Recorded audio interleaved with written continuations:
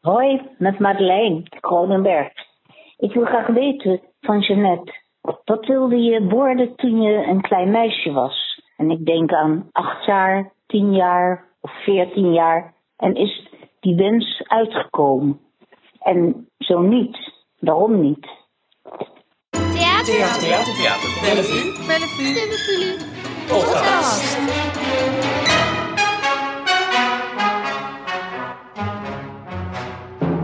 Hallo, dit is een nieuwe aflevering van Voor het Applaus, de podcast van Theater Bellevue, waarin we praten met makers die binnenkort bij ons in het theater te zien zijn. Normaal gesproken dan, want dit is een bijzondere aflevering. Ik zit samen met Josephine in het oude kantoortje van Jeanette Smit, onze directeur die ons 25 dagen geleden heeft verlaten. Jeanette, we gaan met jou praten, een beetje het uitzwaai-interview, afscheidspodcast aflevering. Ontzettend leuk dat je daaraan mee wilde werken. Je hoorde net al, we hebben iets voorbereid. We hebben een plannetje. Dus er zijn mensen die vragen hebben. Dat zijn niet alleen wij. Maar we gaan aan de hand van de vragen van die mensen en mijn vragen een beetje rustig jouw doopzeel lichten. Ik heb jouw cv hier bij me. En ik denk dat dat een goede leidraad is. Een hele kleine cv, hè? Ja. Maar laten we eerst even beginnen bij dit moment. Hoe vind je het om hier weer terug te zijn op dit kamertje na 25 dagen? Ja, gewoon heerlijk. Het is ook helemaal niet gek. Ja, jongens, maar 25 dagen is toch nog niet zo heel lang, hè? En zo snel gaat onthechten nou ook weer niet. Mm-hmm. Nee, en ik was hier 2 weken geleden bij een voorstelling en dat voelde ook mijn route hier naartoe. Hoewel ze die nu stiekem veranderd hebben, dus daarom moest ik natuurlijk ook weg. Nee, het voelt heel goed en heel aangenaam. Ze hebben de route naar de Bellevue veranderd. Ja. Daarom moest je weg. Vind ik wel. Ja. Hoe kan je nou na 22 jaar opeens mijn vaste route zomaar opbreken? Nee, de hele Rozengracht ligt open, dus ik kan niet meer over de Prinsengracht. Ja, en dat behoorlijk ook, hè? Ja, nee, het is heel erg. Ja, dat is het. Heel erg. We zitten op jouw kamertje. Het is een maandagochtend. Nu is het weer heel stil, maar daarnet liepen er allemaal mensen rond en over de trap. Ik hoop dat er nog een paar mensen over de trap gaan lopen, zodat we in deze aflevering ook opvangen ongeveer het geluid wat jij zo lang op de achtergrond hebt gehad. Ja, en de deur stond natuurlijk altijd open, hè? Nu niet. Precies, de deur hebben we nu dicht gedaan. Ja, en ik heb ook even rondgemaild dat die even dicht moet blijven het komende uur. Dat is vrij bijzonder voor deze kamer, want hij was namelijk nooit dicht. Nee, klopt. We hebben net al een vraag gehoord van Madeleine Kronenberg. Zij is een van de publieksbegeleiders hier. We hebben een mail uitgestuurd naar een grote mailgroep. Had je er iets van meegekregen? Nee, gelukkig. Ze hebben het echt geheim gehouden. Wat leuk. En ik moest even kijken, want we hebben dus zoveel mogelijk theaterprofessionals hebben we eruit gehaald. Daar had ik helemaal geen zin in. Mijn ouders heb ik er ook uitgehaald, had ik ook geen zin in. Maar ik zag ook nog een mailadres van jou ertussen zitten. Ik dacht, gelukkig dat ik dat heb opgeschoond. Nee, ik weet echt van helemaal niks. Ja. Maar goed, we hebben dus een paar honderd mensen gevraagd. Kun je wat insturen? En we hebben daar 10 vragen uitgekozen. Madeleine had de eerste. Wil je hem nog een keer horen? Nee, ik heb het onthouden. Mm-hmm. Ze zei 8, 10, 14 volgens mij. 14 jaar oud, dus echt toen je klein meisje was. Wat wilde je worden? Ja. Nou, wat volgens mij alle meisjes van mijn generatie wilden worden. Stewardess, verpleegster en bibliotheekassistente. Assistenten? Ja, ik wist helemaal niet dat bibliothecaresse, kon ik niet eens uitspreken waarschijnlijk het woord. Maar ik was een ongelofelijke verslaafde aan lezen. Ik zat echt hele dagen in een hoekje met een boek. Waar stond die bibliotheek? In Hengelo. In Hengelo. Een heel mooi oud gebouw, ja. En daar was ook een dame, dat was een bibliothecaresse, het prototype van, met een knotje en een brilletje. Maar die was zo aardig en zo enthousiast.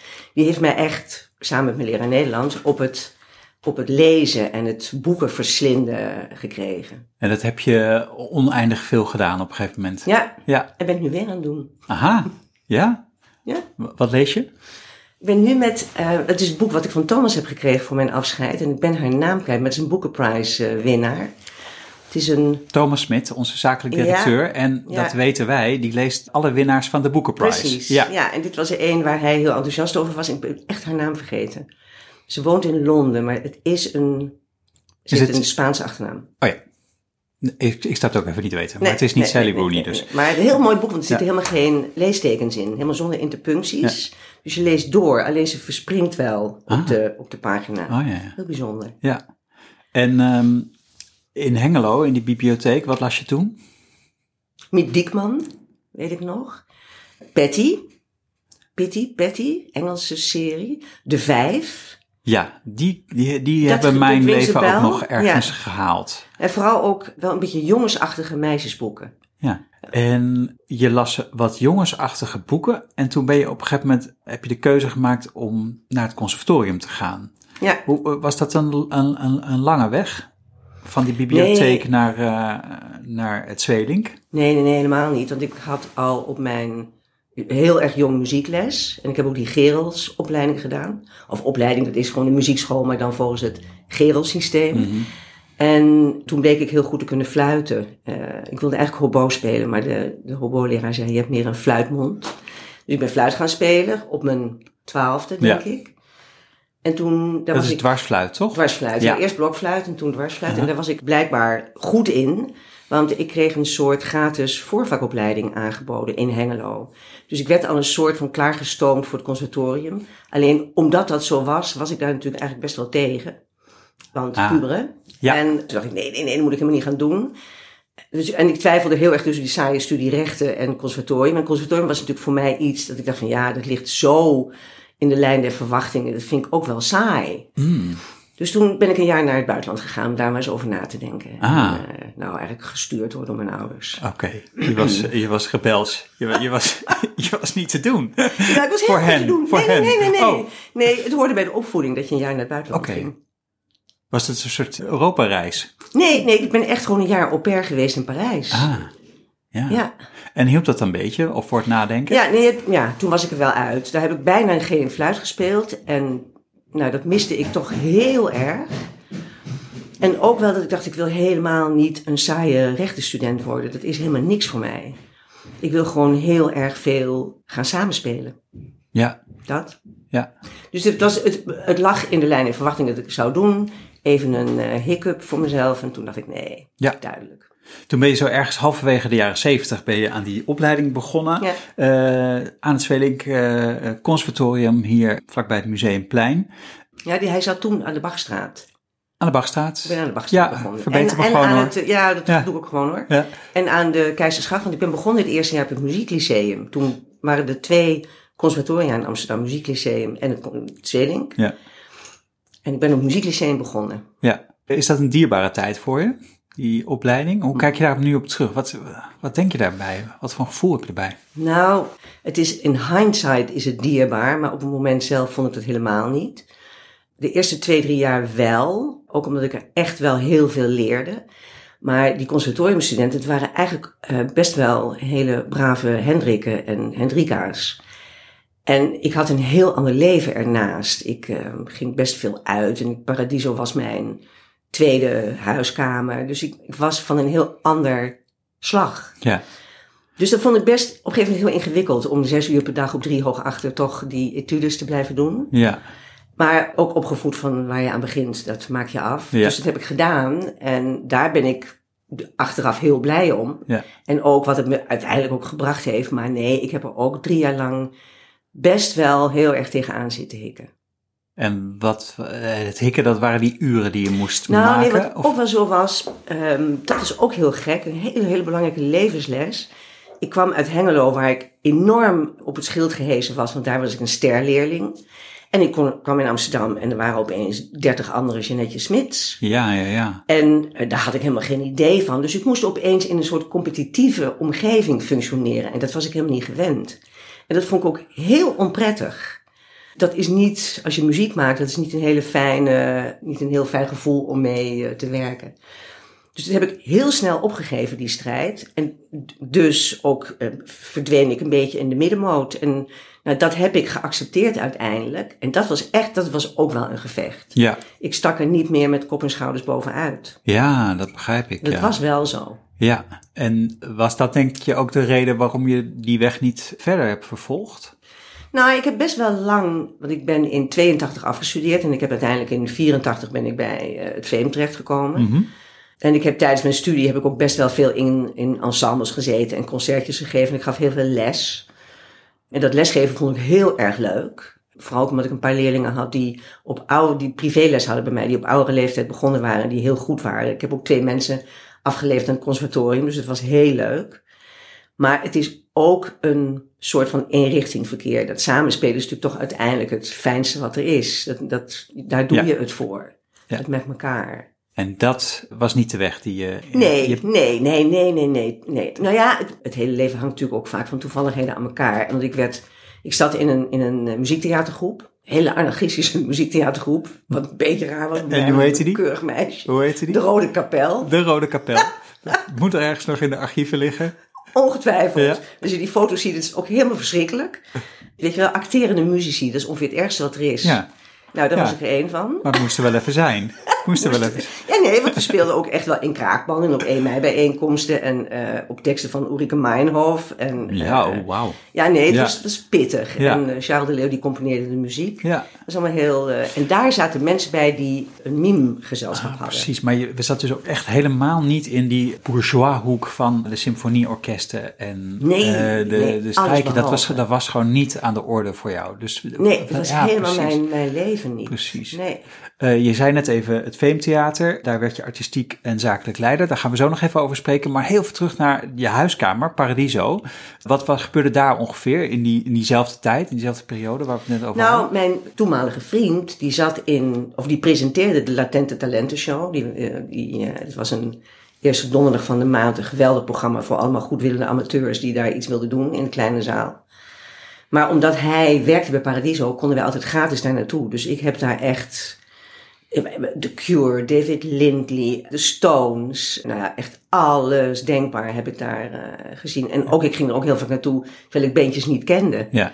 Maar ja, dat was echt in de jaren 80, dat was echt geweldig. Ja, en waren dat gewoon concerten puur zang zoals ze er nu in feite ook verlopen? Ja, dat je daar in de rij staat, je gaat naar binnen, er wordt gespeeld en je gaat, je drinkt wat bier en je gaat weer naar buiten. En niet meer dat het overgaat in een party na afloop. Het was gewoon echt heel straight, concerten naar buiten. Ja, precies. Ja. Maar heel fijn. En ja, je kende iedereen en ik kende de directeur goed. En ja, het was een hele leuke tijd. Ik zat meer in Paradiso dan in ieder geval dan in het Concertgebouw. Ja, The Cure, ik ben jaloers. Ik zag ze zoveel jaar later in Ahoy. Ja. Ja, maar iedereen is begonnen in die kleine zaal. Herman Brood, ik heb me helemaal suf gebeukt op Herman Brood. In de kleine zaal. Hè? Ja. En nou, heel veel meer van Heather, Nova. Iedereen heb ik daar gezien. Ja. En het was een mooie zaal. Prince die ging daar altijd weer naar terug. Dus dat is de enige die ik gemist heb. Maar ik was helemaal geen Prince-fan in die tijd. Nee.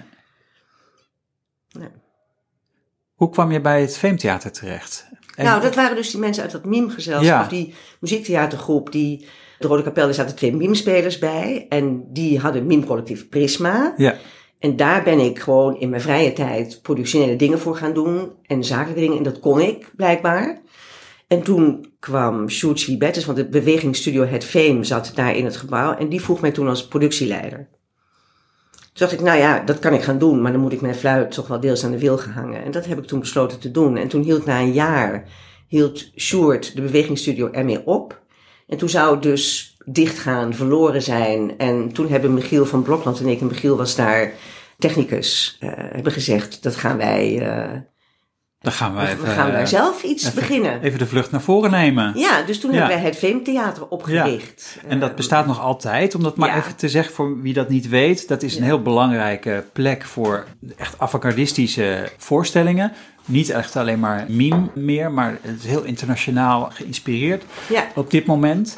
Wat heb jij daarvan gemaakt? Want je hebt daar echt best wel lang gezeten. Van 1985 tot 1998. Ja. Nou... Ja, wat het nu is, dit hebben ze helemaal aan zichzelf te danken. Het feit dat het er nog is, dat is heel fijn.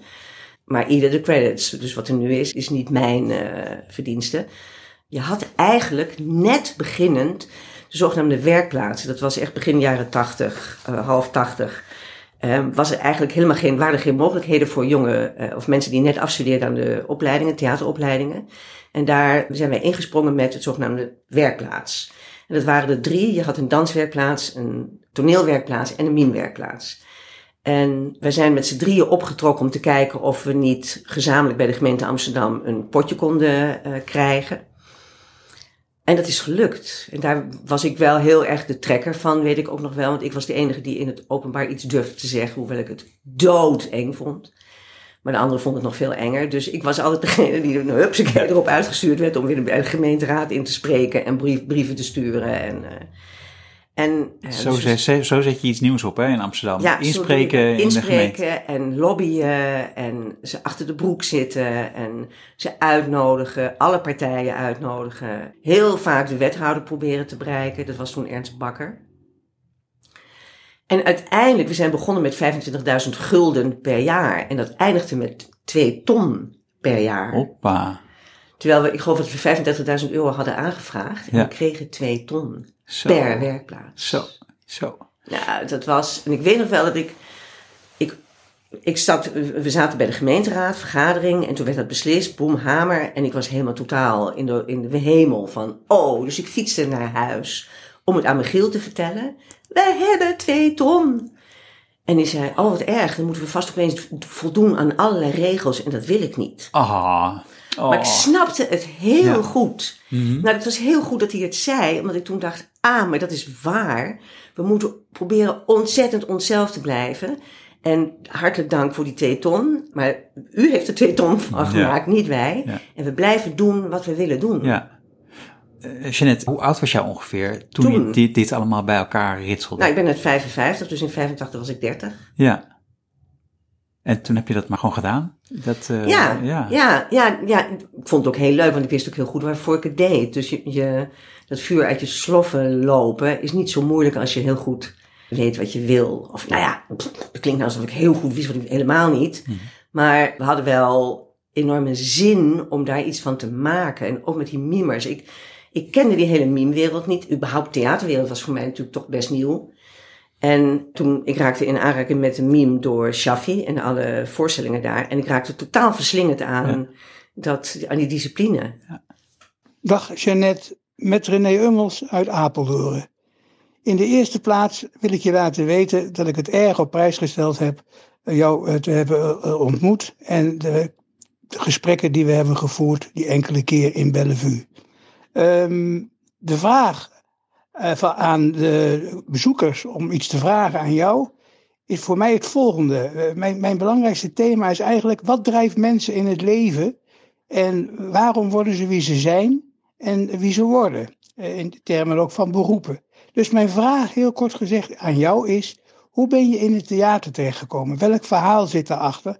En specifieker, hoe ben je directeur van Bellevue geworden? En daar ook weer het verhaal achter. Dat is mijn vraag aan jou. Ik hoop je nog een keer te zien. En in elk geval, het gaat je goed. Hartelijke groet, René. Nou, René wil best wel wat weten. Ja. Maar laten we even beperken ons tot zijn eerste vraag. Hoe ben je in het theater terechtgekomen? Nou ja, nadat ik het Fame had opgericht, raakte ik natuurlijk meer en meer in het theater verzeild. En ik zag ook veel meer buiten de meme-wereld, veel meer dans. We deden ook trouwens in het Fame was het nou dansexperiment? Het bestond niet meer. School voor Nieuwe Dansontwikkeling, alle eindexamenvoorstellingen.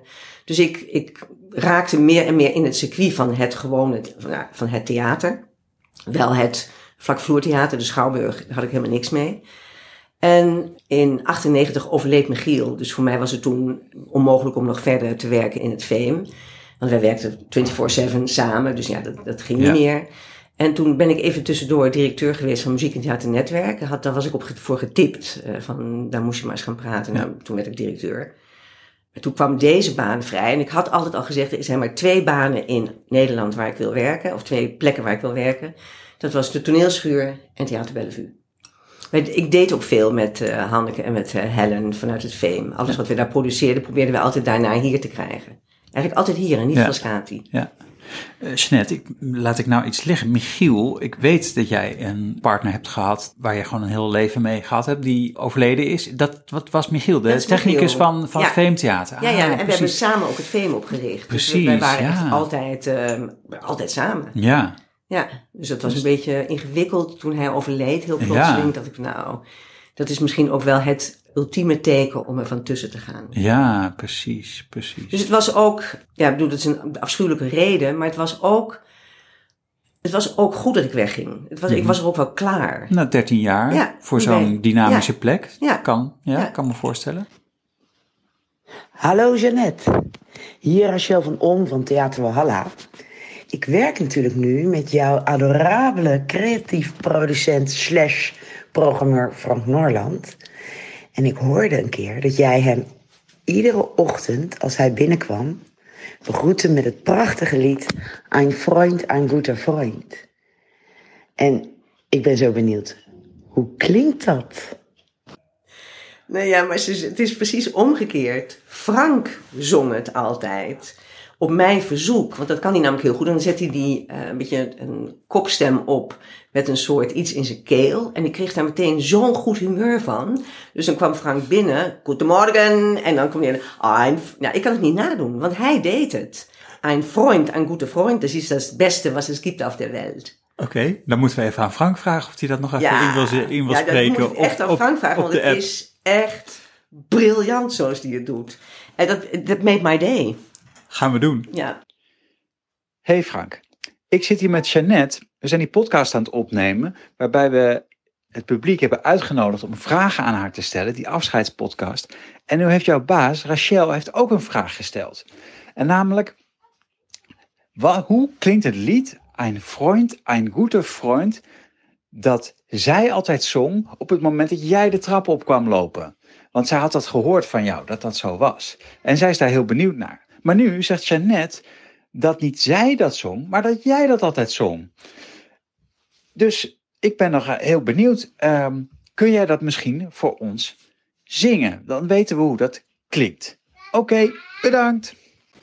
Tom, ja, ein Freund, ein guter Freund. Dat was wel een beetje het levensmotto van de Leidse Kade. Het is waar dat ik dat best wel vaak zong.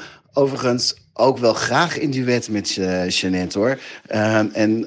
Ik kan het nu zonder haar partij een beetje proberen voor je. Ein Freund, ein guter Freund, das ist die beste, das wir worden het Welt. Wie is Frank? My north, my south, my east, my west. Alles. Ja, dat emotioneert me heel erg. Want Frank is echt... We waren gisteren nog op stap samen. Dus moet je eruit halen, hoor. Gisteren nog op stap samen, maar... Frank was Bellevue. Of wij samen, eigenlijk. Frank Norland. Ja. Een jaar geleden heeft hij afscheid genomen. Toen heb ik hem ook gesproken. Toen heeft hij verteld over hoe jullie ongeveer samenkwamen. Ja. Dus het is misschien wel eens leuk om dat verhaal van twee kanten te kunnen horen. Ik weet niet meer wat hij gezegd heeft, maar ik weet wel dat ik in mijn afscheidsspeech voor hem heb verwerkt dat wij waren heel erg een tandem. En in het begin zat hij schitterend, schetterend en schaterend achterop. Maar langzaam maar zeker kwam hij langs zij of naar voren of kwam hij eigenlijk gewoon vooraan te zitten. Wat ik ook heel erg graag wilde, dat hij dat deed. En bovendien, ik vertrouw Frank voor 1000%. Dus het was fijn als iemand die ruimte dan ook neemt. En het paradijs bestaat uit heeft vertrouwen, dat weten we inmiddels. En dat is de basis geweest bij ons. En dat is, dan kun je eigenlijk alles je permitteren. En dat deed hij ook. Hij permitteerde zich alles. Ja. Maar ik ook. Dus het was een soort... zoals Helga Voet schreef in een mail toen ze hoorden dat wij allebei weggingen. Dat jullie waren een match made in heaven. Ja. Frank was hier programmeur. Je hebt hem binnengehaald eigenlijk op het moment dat je de directeur van Theater Bellevue werd. En daarvoor was je nog van 2000 tot 2006 algemeen directeur theatercombinatie Bellevue Nieuwe de Lamar. Ja. Wat voor gevoelens heb je aan die tijd, voordat we weer terug naar Frank gaan? Oh ja, dat was heel bijzonder. De Lamar, dat was een theater wat ik helemaal niet goed ken, of helemaal niet kende eigenlijk. En ook het type programmering kende ik helemaal niet. Dus het was nieuw werk, waar ik best wel tegen opzag, want ik dacht van, dat is niet mijn directe affiniteit, dus dat moet ik mijn eigen maken. Nou, dat was binnen no time was dat gelukt. Omdat er hele geweldige mensen werkten, die me heel snel wegwijs maakten in dat toch wel een beetje krakkemikkige lijsttoneeltje.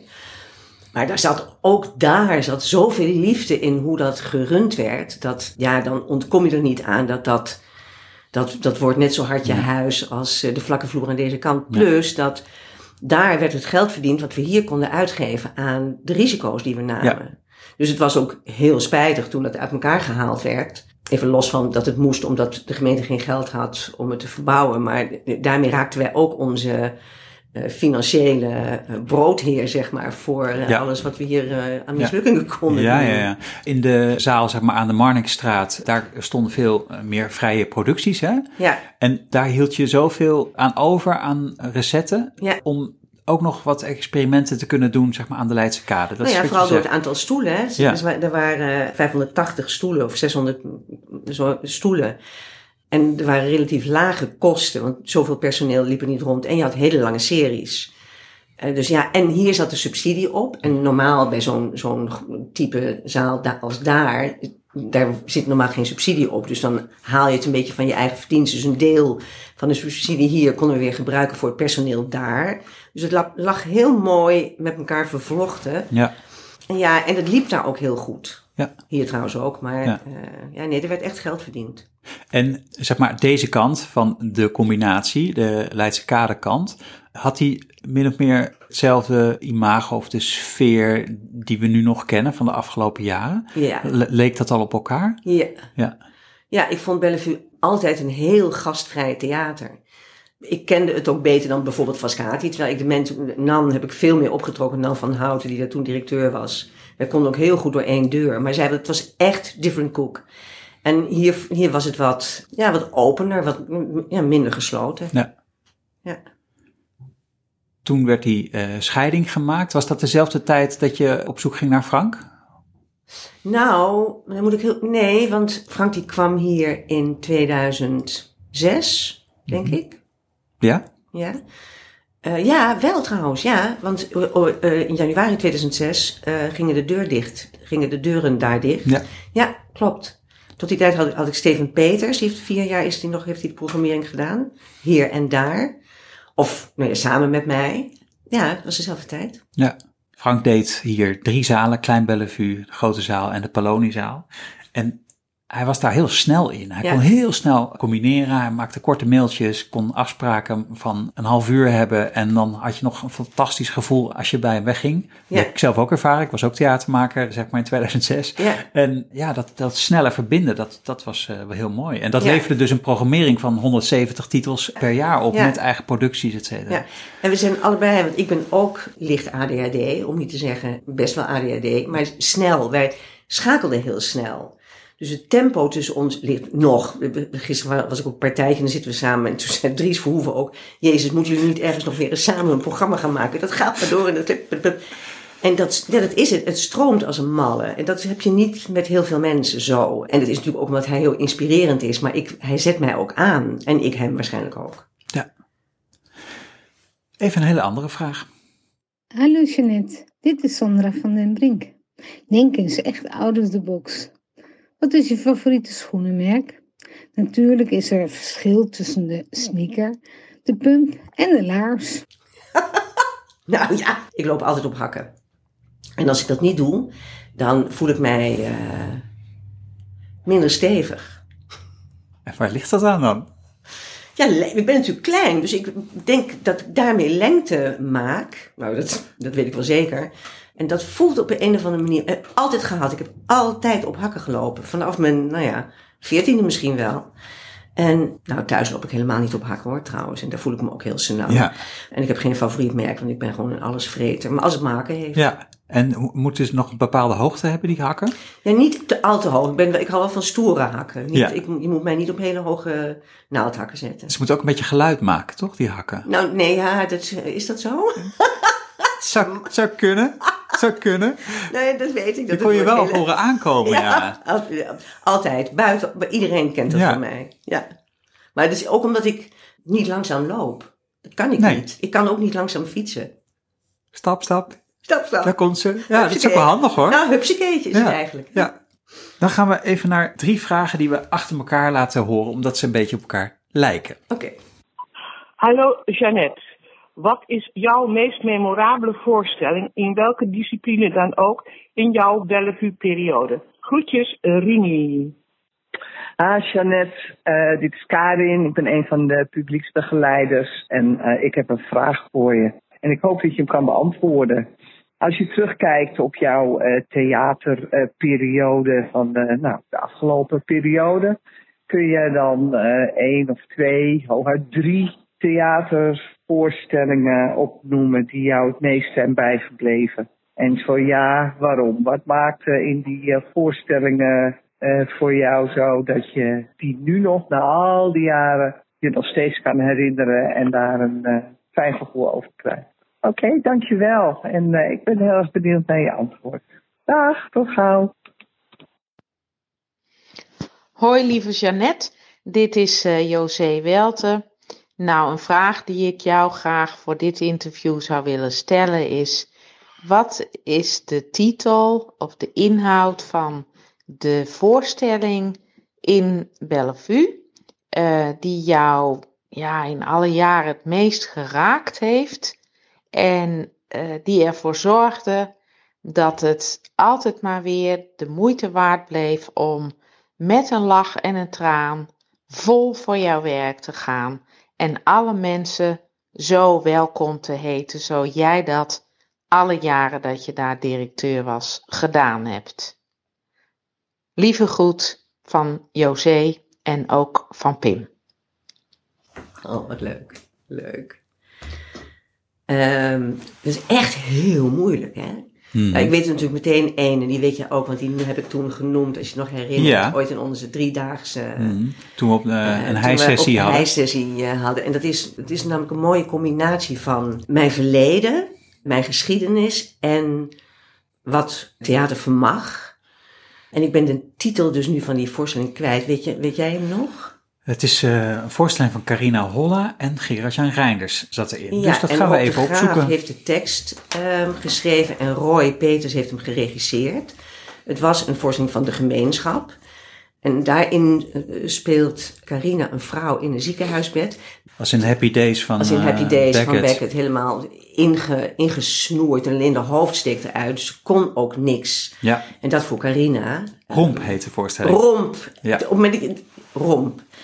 En in al die hysterie die ze daarin verbeeldt, kwam ze zo dichtbij wat mij raakte aan dicht bij de dood kunnen zijn. Ik weet nog dat ik na afloop, Roy en Rob die zaten boven op de tribune en ik zei, ik ben nog nooit zo geraakt.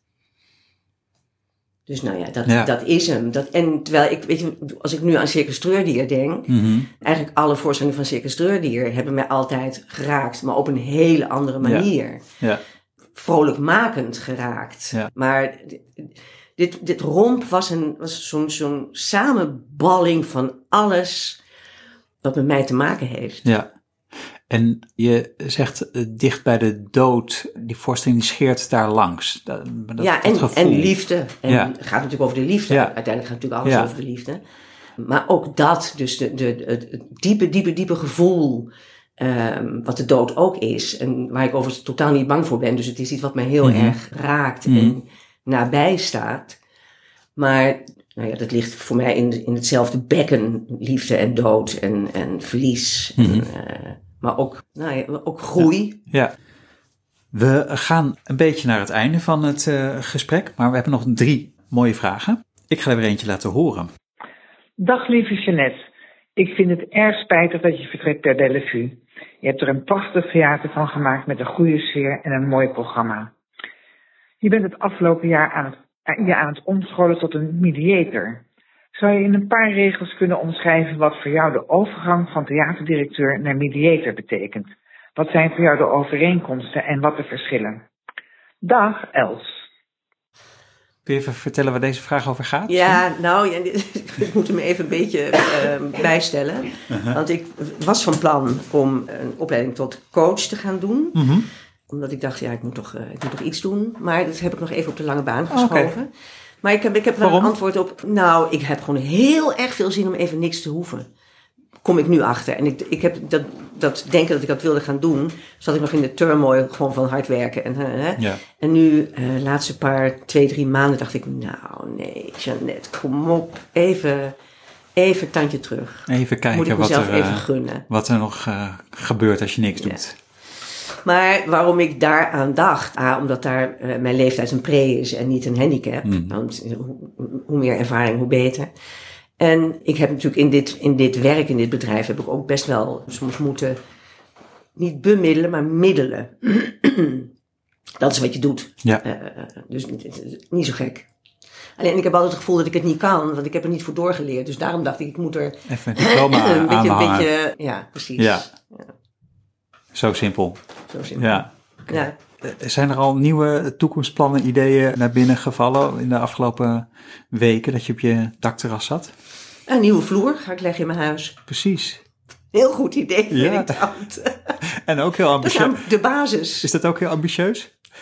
Ontzettend ambitieus. En ik heb met allemaal bedrijven in de weer en ik heb er weer een heel project van gemaakt. Maar ik dacht, de basis in mijn huis moet goed zijn. Precies. Ja. En dan is er ook een voor de hand liggende vraag. Een vraag die ik zelf bijna niet durf te stellen. Maar daarvoor hebben we dan Marion Boost, onze publieksbegeleider. Komt ze. Hoi Jeanette, wat denk je dat je het meest gaat missen als je met pensioen gaat? Groetjes, Marion Boost. De mensen. De mensen. Punt. Je familie, dat heb je gezegd op het interne afscheid. Heel duidelijk. Ja. Ik heb het nu al soms als ik een mailtje krijg van deze of gene van hier, dan denk ik meteen, Ja. Je krijgt nog afscheidsmailtjes. Nee, want dan moet ik iets praktisch. Want ik heb mijn stukje voor het publiek geschreven en dan krijg ik een mailtje terug van en dit wordt de tekening. En dan, dus met Laura had ik gemaild en met Martine. Ja, dan denk ik, jullie, dat mis ik, ja. Maar dat is het fijne, die zijn niet weg. Dus alleen ik moet zorgen dat ik ze blijf zien. Dat is een beetje mijn taak. Precies. De laatste vraag is van Rini. En wil jij Rini alvast even aankondigen? Want dit is de tweede keer dat we haar horen. Wie is Rini? Rini, ons geweten, ons geheugen, onze cashier die hier 37 jaar, dus ook het Lamar gedaan, achter de kassa heeft gewerkt en alles en iedereen kent. Nog steeds, misschien nu iets minder. En alles zag en ook tips had aan het publiek. En je moest ook van goede huizen komen, wilde je langs Rini komen. Want ze was ook nog wel onverbiddelijk als je 1 seconde te laat was. Ja, of als je bijvoorbeeld studentenkorting wilde, maar de collegekaart die je bij je had, die was van het jaar daarvoor. Ja. Ging niet lukken. Nee, ging niet lukken. Volkomen terecht, denk ik. Ja. Maar dat was wel eens lastig. Ja. Maar Rini is natuurlijk gewoon geweldig. En wat ze ook gedaan heeft, ze heeft een enorm archief aangelegd. Ja.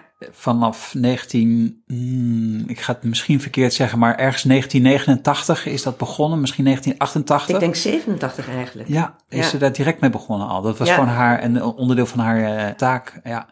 En dat staat helemaal in de toneeltoren opgeslagen in hele mooie mappen. Dat is heel goed doorzoekbaar. Herkenbaar handschrift. Ja, en dat is echt een schatkamer. Ja, schatkamer. Dus shout-out naar Rini. Daar zijn we je dankbaar voor. Dat is echt geweldig dat we dat hebben. Nu je vraag. Beste Jeanette, wat vind jij het sterkste punt van Theater Bellevue? Wat eventueel een zwakke punt? En wat zou daaraan volgens jou verbeterd kunnen worden? Hartelijke groet, Rini. Sterke en zwakke punt? We hebben natuurlijk al die SWOT-analyses wel gedaan.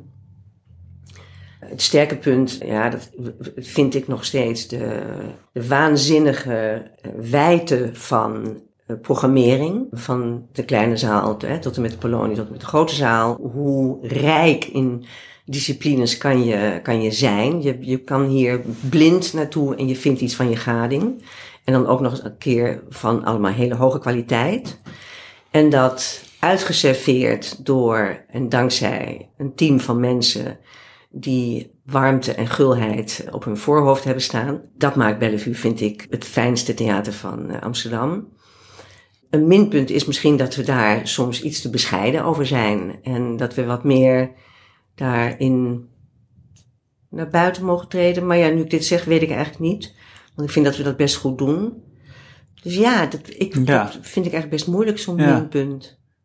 Ja, aanhakend op wat je zegt, van daar zijn we te bescheiden in. Ik werkte hier nog niet zo lang en toen werd er een crowdfundingsactie georganiseerd. Kun je vertellen waar dat over ging en wat dat met jou deed? Ja, nou dat gaat inderdaad over die bescheiden, want dat hadden we beloofd aan de gemeente omdat we een grote verbouwing hadden. En wij wilden daar toch ook wel een klein steentje aan bijdragen, maar het ging over een symbolisch bedrag op die 2 miljoen die verbouwing was. Maar en die verbouwing ging over de hal, waar het publiek ontvangen werd. Dat was nog kleiner dan het nu is. En er werd een doorbraak naar de smoes aangemaakt. Ja, het was een pittige verbouwing. Ja. Ook echt gewoon gevoelsmatig een pittige verbouwing. En daar moesten we 40.000 euro voor bij elkaar, of eigenlijk 50. En daarvan zeiden we toen, god, dat is veel te veel, dat kan helemaal niet en dat kunnen we helemaal niet vragen. En ik zag er ook verschrikkelijk tegenop om dan een uithangbord voor jezelf te maken. Nou, het is een van de leukste dingen die ik heb meegemaakt hier in huis. Want het was sowieso vanaf de lancering, overigens heeft Eva, dus onze Eva, heel veel Eva Schneider, veel werk aan verricht. Heel blij dat ze meedeed. Maar hoe we daar in no time dat geld bij elkaar hadden en dus heel snel ook het bedrag gingen verhogen. Nou, dat was sowieso, we hadden 35 en toen hebben we het uiteindelijk naar 45. Ja, we dachten we krijgen te veel. We moeten hoger mikken. Nou ja, dat is het dus eigenlijk misschien in een notendop. Te bescheiden over wat je vermag. En daar speelde het publiek natuurlijk een hele grote rol in. Ik weet nog wel dat we toen hier de onthulling van de letters hadden. En dat ik op de stoep stond en tegen Thomas zei, al deze mensen komen voor ons. En dus niet voor de voorstelling, maar voor ons. Nou, Jesus, hoe trots kan je zijn. Ja, dat was een hele stoep vol op een mooie meidag, denk ik. En er stonden mooie glazen Prosecco, dienbladen en staattafels. Heel decadent, maar het was echt, wat een cadeau. En toen realiseerde ik me pas eigenlijk, de onzin dat ik me toen pas, maar wel dat het echt me iets deed van hoe belangrijk we eigenlijk zijn. Toch? Zeker. Jeanette, ik ben klaar. Nou, ik wil je hartelijk danken. Ik ook trouwens. Ben jij ook klaar? Is alles gezegd? Is alles gezegd?